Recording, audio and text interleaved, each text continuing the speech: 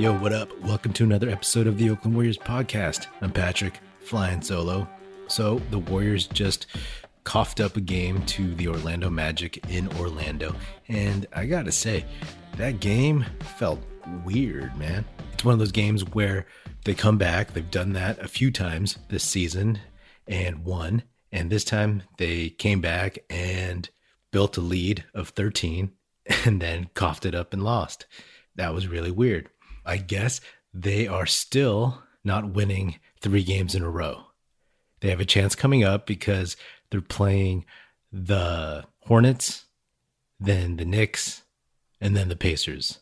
Yeah, beating Orlando probably was their best chance at getting 3 in a row. Not that they can't beat those teams.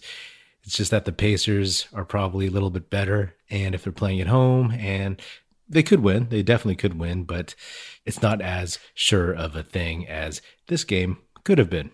The Magic were playing with a couple of their better players that weren't available when they were playing in San Francisco a couple weeks ago.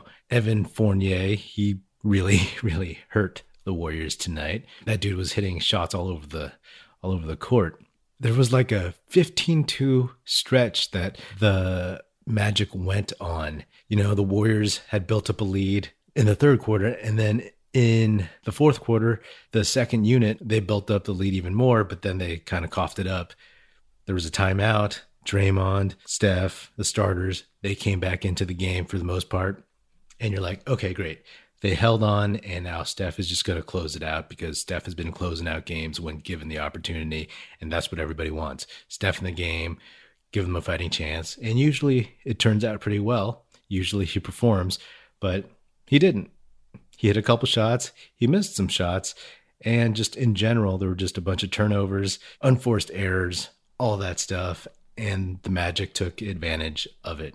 This is one of those games that they just let slip away. So as much as the Miami game previously was the best, or at least one of their better wins of the season, this was maybe not their worst loss, but it was like, it was kind of painful because you know it was just right there. Usually when they're given an opportunity to close out a team, they do it.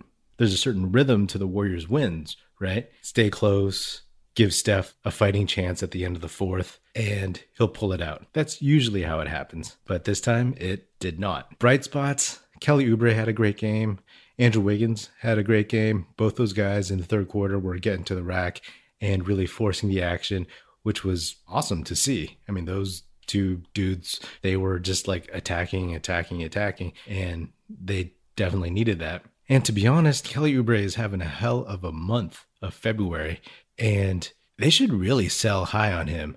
I don't know right now who is on the market that the Warriors could get, but Kelly Oubre is kind of a streaky player. He started off really cold this season, and now he's scorching. So if there's somebody out there that you want, see if you can get that person for Oubre. Package him. He's playing really well. He could help a playoff team. The thing is, you just don't want to see him in the playoffs after you trade him. That being said, it's like, oh, he's playing great. And in a world where there is no salary cap or luxury taxes or repeater tax, hey, a small ball lineup of Steph, Clay, Wiggins, Oubre, and Draymond would be so much fun to watch. That would be kind of awesome.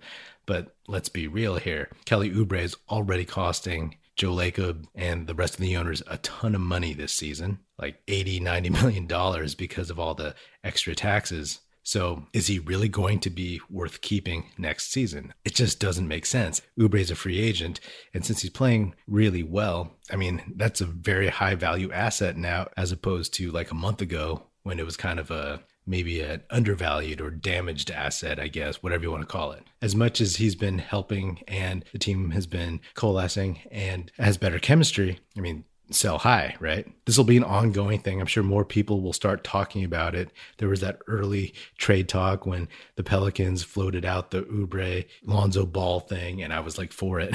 But apparently Lonzo Ball is playing pretty well too. I don't know, again, who else is going to be available. The trade deadline is more than a month away still, March 25th. And who knows how it's going to look, what the league is going to look like, what the standings are going to look like. So maybe you trade him. I think so. If you're not going to go deep into the playoffs, then as an unrestricted free agent, he's just going to walk or you're going to have to pay him. But right now, he's an asset that is playing really well. So now he has the greatest value. So move him, see what you can get. He's an athletic wing who can rebound. He's been rebounding really well. He's starting to pass pretty well when he's playing with Steph. And his three ball has been going in. And his defense is solid. Somebody out there is going to want that. Also, James Wiseman and Kevon Looney are not going to be playing against the Charlotte Hornets, which is kind of a bummer because I think everybody wanted to see James Wiseman play against LaMelo Ball. But they play Charlotte again pretty soon, so hopefully Wiseman, he should be back by then. I think they're looking at maybe a couple more games until those guys come back, but they'll definitely be needed, and I can't wait to see those guys back on the court. I'm tired of small ball right now, to be honest. Yeah, this game was just kind of a head scratcher. You had confidence that they were going to just close it out because that's the way it usually goes, but not every night is your night. Anyway, that's another episode of the Oakland Warriors podcast. Be sure to subscribe wherever you get your podcast. Feel free to hit me up on Twitter at Patrick Epino, E-P-I-N-O, or at Oakland Warriors. Check us out at oaklandwarriors.com. And be sure to share this podcast with your Warrior fan friends. The Oakland Warriors podcast is produced by National Film Society. That's it. Music in this episode provided by Paper Sun. Special thanks to Paul Amardo for production support. See you next time, and go Dubs.